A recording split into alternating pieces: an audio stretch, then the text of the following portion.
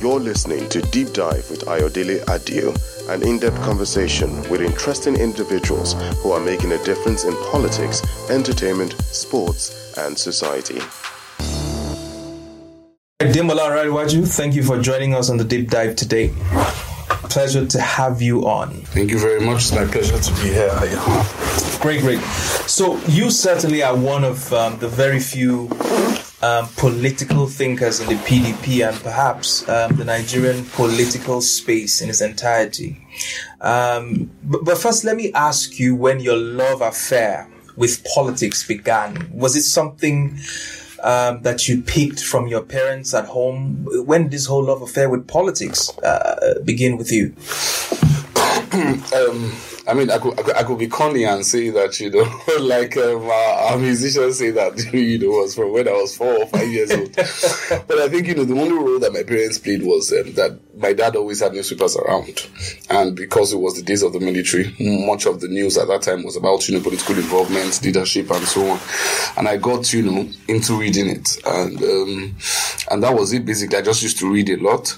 Up till the time I got into the university, I wasn't particularly fascinated with politics. I also wanted to have a good time on campus, and do my thing. But I then realized that I went for a student representative council meeting. That's like the legislative arm of the student union. I went for the meeting and I was asked to comment. And because of my informed background about politics, things I had picked up, I was able to just, talk, and everyone was impressed. And that began the journey, so to speak. I eventually ended up becoming PRO of the students union. And after graduation, I also got involved in politics. So by this time, we have been exposed to different politicians. Yes, and we're going to get to that point. So that was it, basically. Yeah. I mean, it's interesting how newspapers influenced a lot of young people back in the day, and for some reason, it no longer does as it used to. But that's a story for another day. But you went on to school to play politics, and like you said, you became PRO. And tell me what it was like playing politics in campus, and perhaps what the changing environment has been in campus today, and talking about the political nature of campus unions and, politics generally on campus, how it's changed since your time when you played politics in university days. Well, I mean, at that time, it was the transition period. It was under the government of Olusegun Obasanjo. And the biggest thing that was happening at that time was that we were moving from the violent kind of aluta, which had happened under the military regime. We're moving to a more intellectual discourse. We used to call it scientific aluta. This is, the democratic governments were in place. And so what the Democrats would do, the governors would invite you to come and sit down and make your case. And we had several students, leaders who were good on, all the slogans and so on, but they couldn't sit to negotiate with the governor. So when the governor says, lay your demands, the grammar is bad, you can't speak. So there was at that time a need for some of us to come in who could sit with governors and, make positions clear, say this is what the students want, and then they would accede to our demands. So that was what it was at that time. But I think over time it has also become more that connection. What we wanted was leaders who could, students and leaders who could sit down with governors to advocate for the students. Now, I think it's at a point where the people who are advocating for the students have now become too close to those who are in power. And so what most of them are doing basically is politics, or trying to position themselves, for the future. And there's really nobody taking the side of the students. So that's where I think, it is at today. You are a great admirer of Chief Bola Ige. Not just an admirer, probably like a student. And in some ways, he's like your spiritual father in the political space, basically. What is it about Chief Bola Ige? What was it about Chief Bola Ige that made you fall in love with his politics, fall in love with his ideology? What was special about the man? I think the quality of his thoughts. Chief Bola Ige was somebody who could, he was not just a deep thinker, he was somebody who communicates his thoughts quite clearly. He had just one page to write his column in the Sunday Tribune back then, Uncle Bola's column, and he would expound his thoughts on various ideas within that one page. And he wrote in such a compelling way that you had to admire him. Also, listening to him speak was always it was just magnificent. And then also beyond that, was his love for humanity. He was one politician. I mean, he made me fall in love with politics. And I think, a lot of people these days are afraid of politics because of kind of politicians that they are exposed to.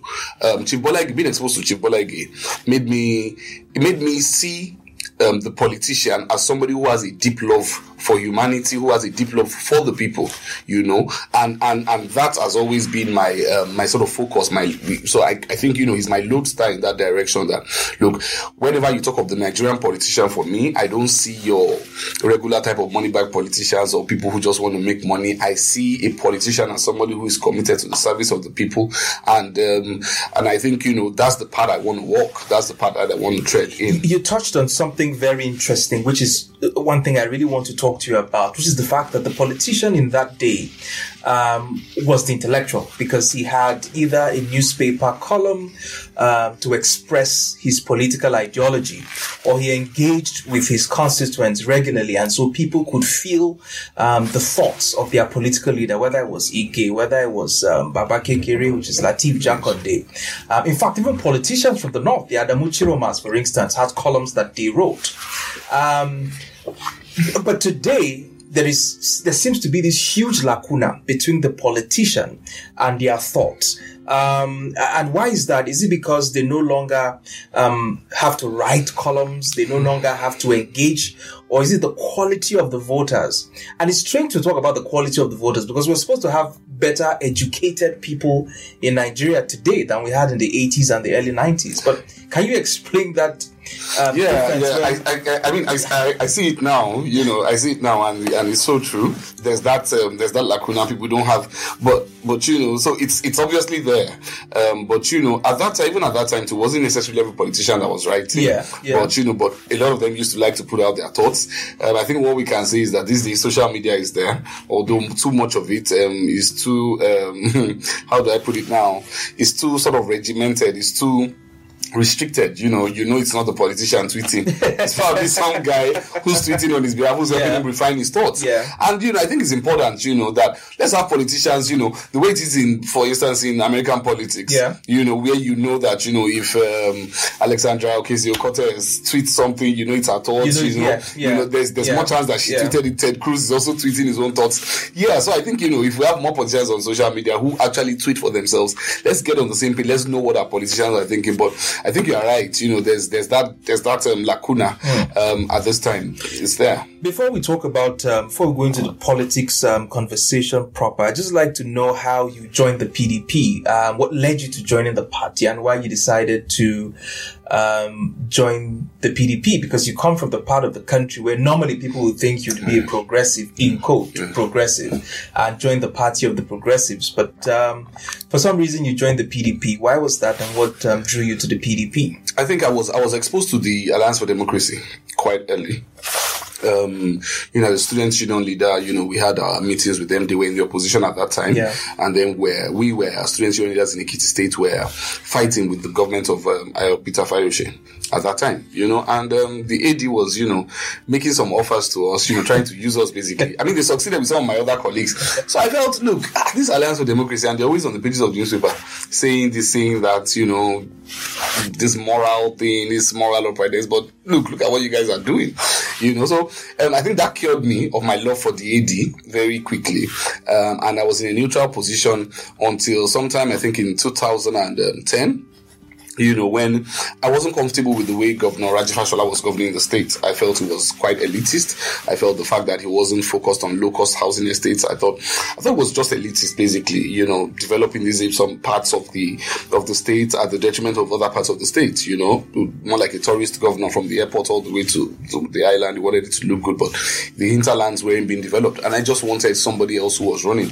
And I went on Facebook and I Googled, I went on Facebook and did a search and told people, look, I want to know those people who are running against this guy, BRF. And I found someone, Babatunde Olaleri Badamasi, and we got close, from 2010. By January 2011, I was his online campaign coordinator, and even though he lost the primaries at that time, shortly after that, I registered as a PDP card-carrying member, and I've never looked back since then. I've never regretted that decision. And since we're talking politics now, you just touched on something that you have gotten a lot of criticism criticisms for. You said while you were in school and the AD were trying to woo you over to their side, you always saw their thoughts on the pages of newspaper, even when they were in the opposition. So they were visible. They were running a proper opposition campaign, and they were everywhere.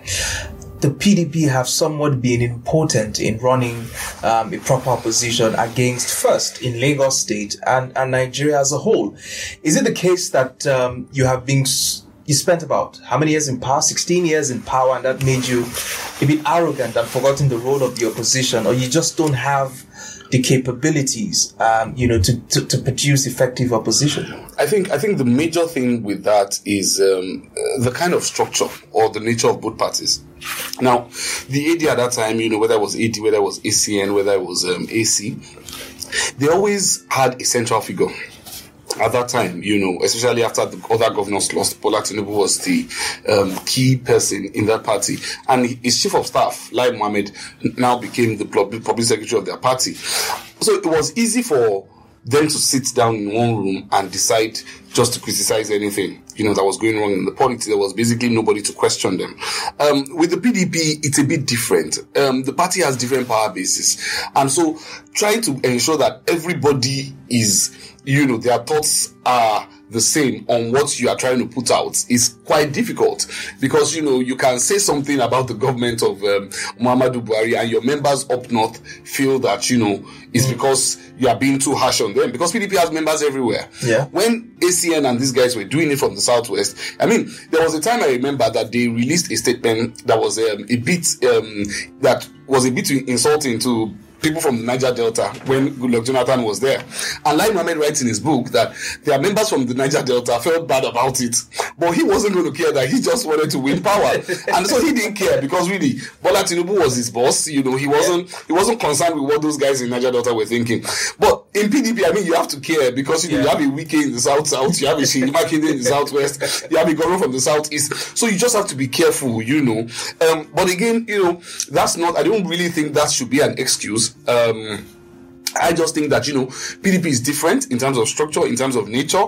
PDP is a party that it doesn't dwell too much on opposition. But I think the most important thing for us to realize is that the major thing that the All Progressive Congress has shown us is that your ability to play opposition is not synonymous to your ability to govern. The fact that you know how to do good opposition doesn't mean that you know how to govern well. Yes, so I think that settles it. Let's talk about your party in Lagos State. It's been incapable of putting forward a very strong opposition against the APC in Lagos State. Many would even argue that the PDP Lagos is one of the most ineffective PDPs in Nigeria. It's almost as good as once you get a ticket on the APC side, you're as good as getting elected into office. What is the problem with Lagos, PDP? Is it an administrative problem? Is it a leadership problem? Or is it that you have double agents everywhere who are playing on both sides? What really is the problem with PDP Lagos? To be honest, I don't know. I think it's a mix of everything. In the past few months, PDP Lagos has been quite chaotic. It has been quite chaotic, from the postponed congresses to elect state exco, to the House of Assembly congresses, to the House of Reps congresses. Till today, in so many places, we still don't know who the candidate is for the House of Reps election. Of course, PDP Lagos is like a microcosm of PDP at the national level. It's just that at the national level, they know how to manage things better. Because PDP is not a party where one person just stays somewhere and says, everybody go in this direction. And the truth is, like somebody said, that, a group of ants, acting in a single direction can sometimes be stronger than cockroaches all over the place. What we have, is there are too many people in Lagos PDP who have an idea that they know what to do. And so everybody is sort of a leader unto himself, so this person thinks he's the best, that person thinks, there's just so much of that, there's just so, and we keep saying that, look, let's channel these energies outwards. Channel it against the APC. Don't channel it on the inside. Don't channel it against each other as party members. So you have connections in Abuja. Why are you using the connections in Abuja to take somebody else's ticket here within the party? Why not use those connections in Abuja to defeat APC? you know, so you know how to go to the media to speak. Why are you getting on platforms and insulting your leaders within the party, but we never hear your voice when you want to criticize the governor? So I think, you know, Lagos PDP is, and I say this, you know, with every sense of responsibility. Yeah. I think it's just a mix of so many things. I also know that you have been, because you ran for publicity secretary of Lagos. Yes, and if you asked me, any right-thinking political party should have let anybody run against you, because you've done, you know, quite frankly, an impressive job trying to publicize the party. And I thought you were going to get that ticket on the platter of gold. Imagine my shock to see you reading the books of lamentations right after the election. I'm not sure actually read the book of lamentations. I'm not sure actually read it.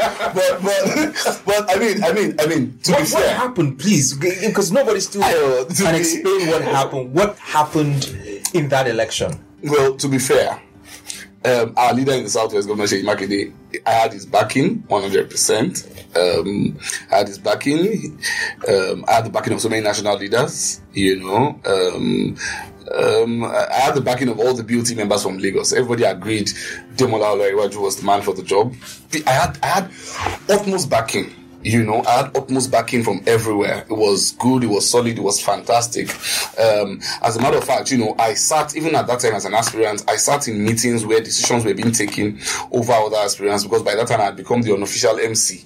You know, and so when they were doing their leaders meeting, they would tell me to come around, to come and introduce, you know, the various people sitting down and so on. And so being in those meetings, you know, as a matter of fact, our leaders used to say that there were just two people that were unopposed. The legal advisor, who was the only person that purchased her own form, and Demola Olarenwaju publicity. Of course, people bought forms also, but they were saying this is the guy that we're going to use. But come Congress Day, you know, a governor from the South came in, to look at the consensus list that all the leaders had done, and then allowed a small group within the party to manipulate the entire exercise. Because, all the leaders, all the various groups had managed to harmonize. They had come up with a list. So this was where it was going to go, and it was balanced. And we did that because everybody felt, look, if we go to this Congress and one group wins all the others, then it becomes a problem, because, you know, we go into the election as a divided force. And so all the major leaders within the party all sat down and all agreed on a common list. That these are the consensus candidates.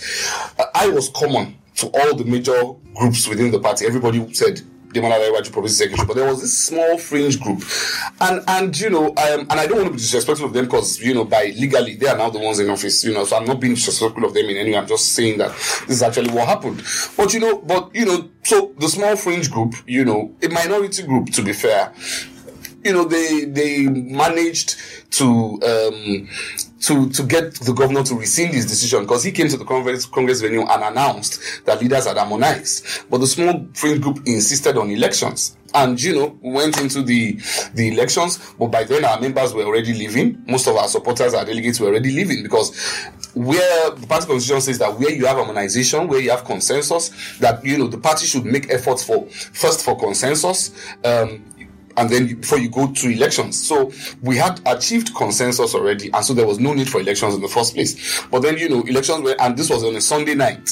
So we started this Congress on a Sunday night and went all the way until Monday morning. So people had left, you know, the Congress venue. People felt OC's consensus had been achieved, only for people to hear the following day that, you know, a small group had been declared itself as winner. But it's legal anyway. I mean, it is politics. Some of our people, some of our leaders are in court over it. I am not, you know, so interested in that process. I've congratulated them, and, you know, we're just trying to get the party to win in 2023. I mean, if that didn't shock me, I would say that the Banky W's case embarrassed me, and I'd like you to also speak to that, because we all saw, I mean, we all saw on our social media accounts, and I'm sure that, you know, in Banky's mind, while those votes were counted, you know, and his team, they were putting it out to the entire world to show what people can achieve if you believe. And 24 hours later, what we all saw with our eyes, what we all counted together, and the man we celebrated with, it became an entire fiasco 24 hours later. Can you explain to a sensible person who saw that video, who saw the counts, and the next day, Banky wasn't the candidate of the people? Well, what you saw the next day, let's be fair, what you saw the next day wasn't confirmed. Is it confirmed now? No, it's not. No, it's not. It's not. Because you see, with the case of Lagos, whatever happens in Lagos PDP, yes, is the NWC that has the final say. So even on this state congress matter, for a long time, we had, we weren't sure. I wasn't sure whether to, and that's why I said I didn't read the book of Lamentations. I wasn't sure whether to lament or whether to be rejoicing, because we didn't even know which one National was going to accept, whether they were going to accept the kangaroo elections that had happened, or they were going to accept the consensus list from our leaders. So if it was the consensus list, it was going to be me. If it was the kangaroo congress, it was going to be the other guys, And so with Banky's case, I believe that he's going to be announced eventually, because I think it's going to be a very, very terrible, not only because he actually won, but also because, we have to at some point sit down and ask ourselves as a political party, how seriously do we want the public to take us? So I think, I believe, and Banky, I've spoken with him, we spoke over the weekend, and a lot of us are, in fact, I tweeted about the issue, and it was to let people know that, look, this is wrong. And immediately after that tweet, some of our party leaders got in touch and said, look, what's this about? The interesting thing is, it wasn't just Banky that was affected. A lot of people... But because Banky is the most renowned member, he's the only one that I can say that his matter. I know people who felt they won on ground. Let me put it that way. They felt they won on ground, but by the time they heard the announcement, So and that's how it happens, because the National is here to speak on it, and at some point they are going to make a declarative statement about it, and I know that, and say that these are the winners or these are the names that we're going to submit to INEC. Yeah. I have very strong beliefs that Olubankole Wellington is going to be our candidate for the House of Reps constituency seat in Etiosa local government. I think, and I'm just saying this, if you're going to be an effective opposition in Lagos State, you must at least show yourself, as a fair opposition party, and people like Banky have the ability to bring people on the fence into the party, and when he's treated like that, he could, have setting. Well, let's talk a bit about your national politics. Atiku Abubakar has been nominated as the party's candidate for a second time running. People thought the ticket was going to go to a southerner, and let me ask you honestly, do you think that the mood of the country would really support the emergence of a northern candidate, especially someone like Atiku Abubakar, who's been running for 30 years now? You surely should agree that people want a southern candidate, and how does that play out with an Atiku candidate? I think people want a fair president, and I say that because. Look, I don't think the ordinary man on the street cares about these things that we're bringing up. It's the political elites that are bringing up this issue of, what's it called now? This issue of ethnicity of where the next president comes from. I think the ordinary man on the street just wants a president that's going to do right by him. And again, much of the reaction is down to the ethnic politics that Muhammadu Buhari has been playing. If Muhammadu Buhari had been a fair president, people wouldn't bother so much about the ethnicity of the next president. If he had been a president who, as a Yoruba, as an Igbo person, you were guaranteed a measure of political determination or political recognition under him, if he was running an inclusive government, I don't think we would have this issue ongoing, because again, he's not the first Fulani to govern this country. You had Umaru Musa Yar'Adua. The separatist agitations were not as much as this. So I think a lot of it is down to Muhammadu Buhari. But I think at the end of the day, people are going to ask themselves a question: do you want a political party, or do you want a candidate that can make your life better? Whether he's from the north, whether he's from the south, whether he's a Muslim or whether he's Christian, or you want somebody simply on the basis of ethnic identity, or because we talk a lot about identity politics. The truth is, it's those of us who feel that we have a certain identity, who feel that because the fact that you are Yoruba makes you a certain way in a certain political group, or the fact that you are Fulani makes you a certain way in a certain political group. That's why we play that kind of politics. But the people on the streets who are hungry, they don't care whether it's a Fulani man bringing the food, or an Igbo man, or a Yoruba man, or a Niger Delta man. They don't care about that. So I think this issue is, and again, we have our political radar out there. We have our political antenna up. We are looking at the whole situation, and I think that we took a calculated risk. The argument people make is that your party started, in fact, institutionalized presidential rotation, if you'd like. And I'd like you to address this, because in my own thinking, if Obasanjo had 8 years from the southwest, Umaru Yar'Adua had 2. Jonathan completed that, which means Jonathan had 6 years.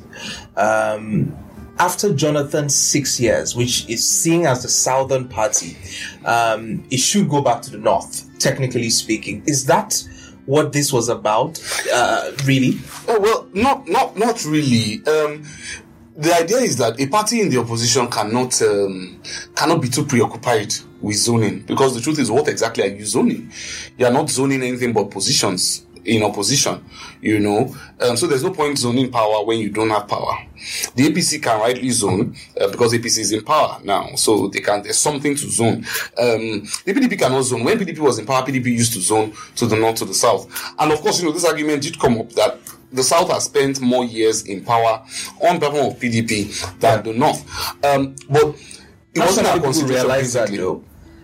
I mean, those things are going to come up if on platforms where the discussion comes up. But I think the election of His Excellency Atiku Abubakar as the presidential flag bearer of the party was a victory, not just for democracy, but a victory for a unity message, which is what PDP has been about all along. PDP has been about a unity party. PDP is not a southern party like some people think it is. It's not a northern party. PDP is a Nigerian party. Started from G34, every single state in Nigeria had a delegate coming up to that meeting at that time, So that's the kind of party that PDP is, a nationalist party. And Atiku Abubakar carefully picked his campaign message to be that of unity. He called himself the unifier, basically. And so he won northern votes. Yeah. He won southern votes. Yeah. And, I think, if we carry that momentum into the general election, it's going to be a winning message. So I think that the person who is going to win the next election is the person who is able to convince the people in the middle. Because nobody is coming with a guaranteed 12 million votes any longer. Neither, because the truth is, if we know Buhari for who he is, he's not going to campaign around the country for anybody. He's going to go back home to Buhari. All right. So you're right. So there's no undue influence anywhere. Yes. So it's your ability to convince the people in the middle to switch left or right. The question I'd like to ask is, Atiku Abubakar, for all its worth, for all his accomplishment, carries a lot of baggage that has been created by the opposition. Some true, some untrue completely. How do you think he stands a chance against what will be a barrage of accusations that he's corrupt? It's even started. Some people have gone to court to say he's not a Nigerian. So many things play against him. He's over 70. Do they want a president that is that old? He privatized things for himself and his friends. How is he going to attract new voters, especially predominantly young voters who are coming to this space, to come onto his side when he appeals to the older generation, when he's perceived as being corrupt and all of that? Well, I think, a lot of those questions have been answered in the 2019 run. The luck that we have with Atiku is that before the 2019 run, a lot of issues hung over his head, but he was able to address those a lot in that election, and then, he clinched over 11 million votes in the last election, which means 11 million people in this country are willing to have an Atiku Abubakar as president. Yeah. So a lot of those questions have been answered. Of course, 2023 is another election season, it's another election year. I think a lot has to be done with this campaign. I think, 2023 is a young people's election, and Atiku Abubakar has to work very hard to make his campaign more attractive to young people. In fact, I think, his ability to do that is what will determine whether or not he wins the next election. He has to make his campaign more energetic. Exactly. He has to make it more exciting. So do you think it was a strategic blunder to have allowed Peter Obi leave the party? Because he seemed to be the one to have energized the younger demography, albeit predominantly people from the southeast. But I still see that he enjoys a lot of support from certain people in the southwest, and he seemed to energize young people. Was it a strategic blunder to have let him leave the party? And can he find somebody else within the party that can mobilize that demography? Well, truth is, I'm not sure what the party could have done to hold him back. I think, Peter Obi had become so great, so in quotes, within the outside world, that the image of himself inside the PDP wasn't consistent with that. I mean, you have someone like Demola, who's great in the journalistic world, he has been everywhere, but when it came to the primaries, he scored 0 votes. So I think, sometimes politicians have a sense of what's coming. They know that, if I go to these primaries, I don't want to come out with 0 votes. And then they are now in that situation, brother, because at least most of the presidential aspirants in that race, they were guaranteed of the votes from their state. So if you're just going to get the votes from your state for yourself alone, it was enough to save your face politically. Someone like former Senate President Payosayin was able to get, I think about 18 votes, about 16 votes. His local government, Ebonyi has about 18 local governments, so he was able to clear that. So when it became clear that wasn't going to happen, I think someone decided, look, I need to leave this political party. On whether PDP will be able to replicate that kind of energy, I think, I think PDP knows what to do.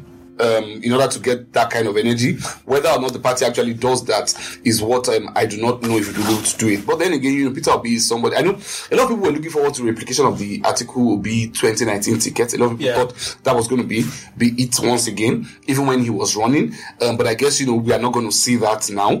And but how it is in politics. There's no vacuum. There are a lot of people who are also hoping to be VP, to be on that ticket rather than him. Yeah. And I know that at the top they are not really thinking about who has left, or we focus on who's left. But I think so I don't see what the party could have done really. Talking seriously, held him back. Which candidate would you which candidate rattles you the most in the APC? That should he get the ticket come, is it Monday next week or so? Will give you a bit of a run for your money and will cost you sleepless nights. And which candidate do you think that emerges that you can go have a cup of coffee and then begin to share your cabinet before 2023? Well, I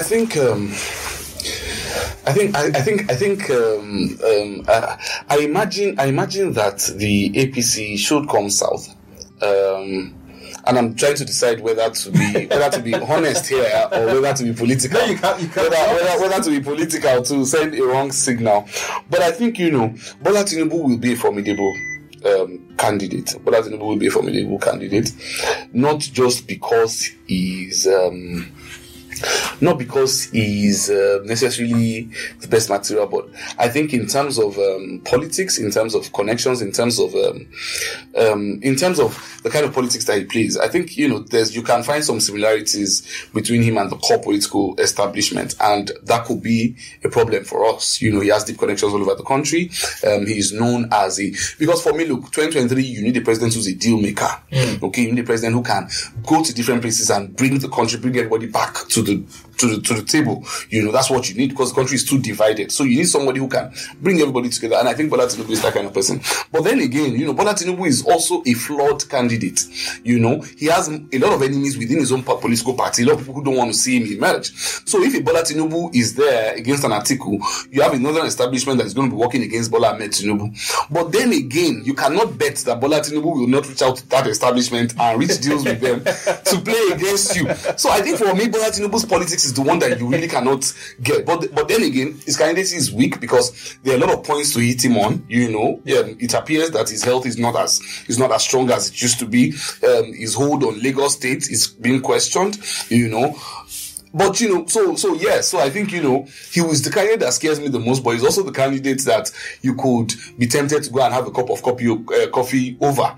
But that's what makes Bola Tinubu really formidable. You look at him, you can't tell. You look at him and think he's weak, and you go to sleep, and the next morning you see the post, the man has gone ahead. So I think that's what makes him really formidable. That's what makes him formidable in my eyes. Because a lot of Nigerians like to talk online and say that Bola Tinubu is not. This man will call in favors for himself. And he will rattle that election.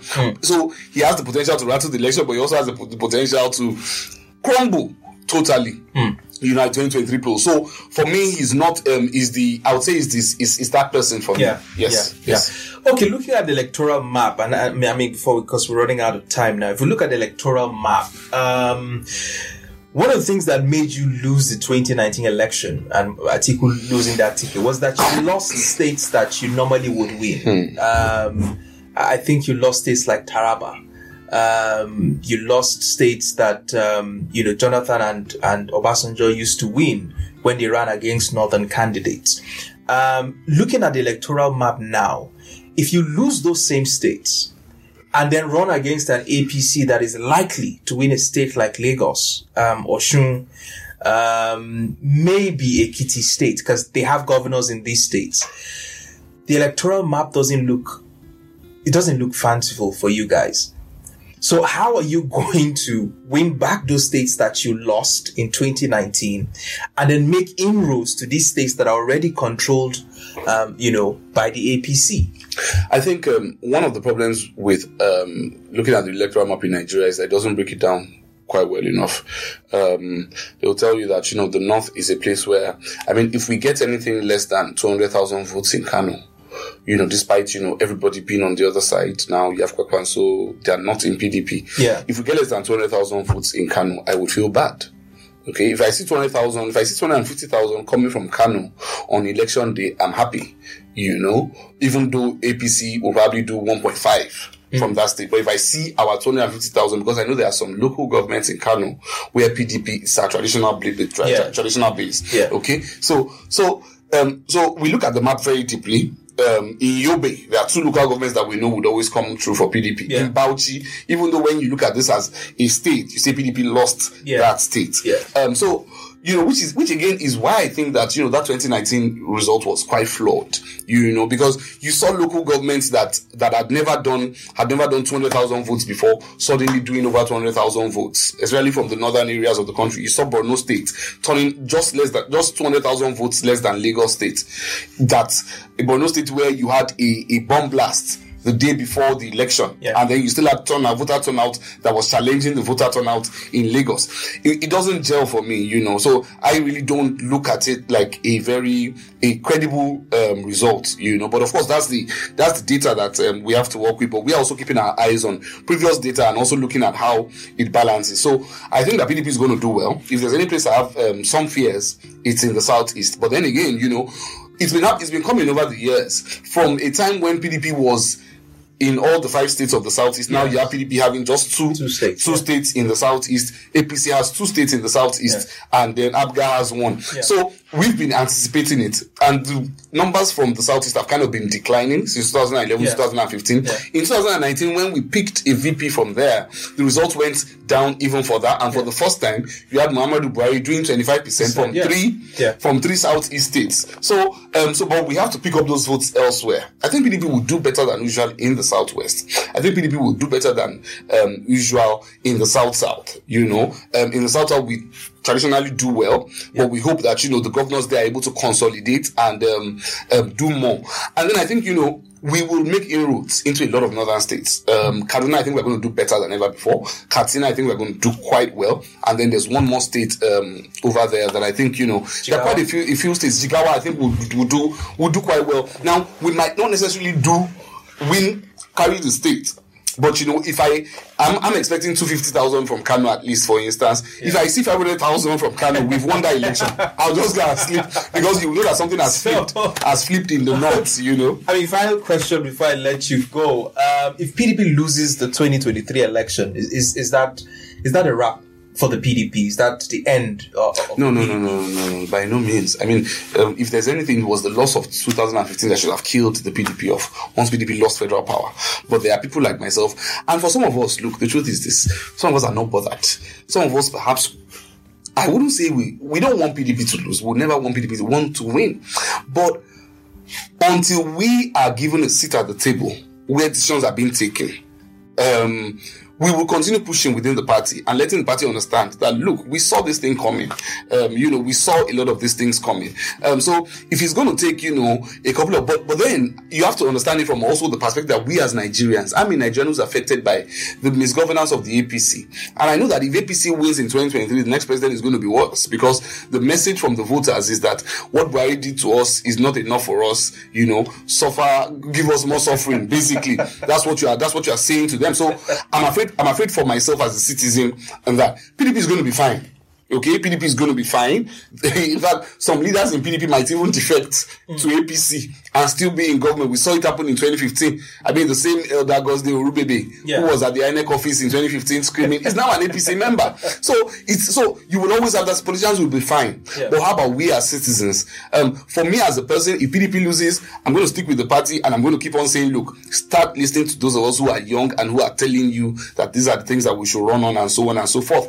But my life as a citizen under the APC, I wouldn't be so happy. So I think, for all our sakes, I'd like PDP to win in 2023, really. I mean, that's a good way to draw the curtain on this conversation. I mean, it's been an incredible conversation with Demola, and I hope that we can do this again sometime. And I wish you the best of luck. Thank you. In your coming elections. Thank you. Thank you very much, Aya.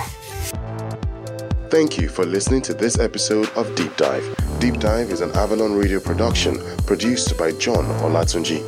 You can find other episodes of the podcast at Spotify, Apple, or wherever you get your podcast. Also follow us on social media on @The Avalon Radio.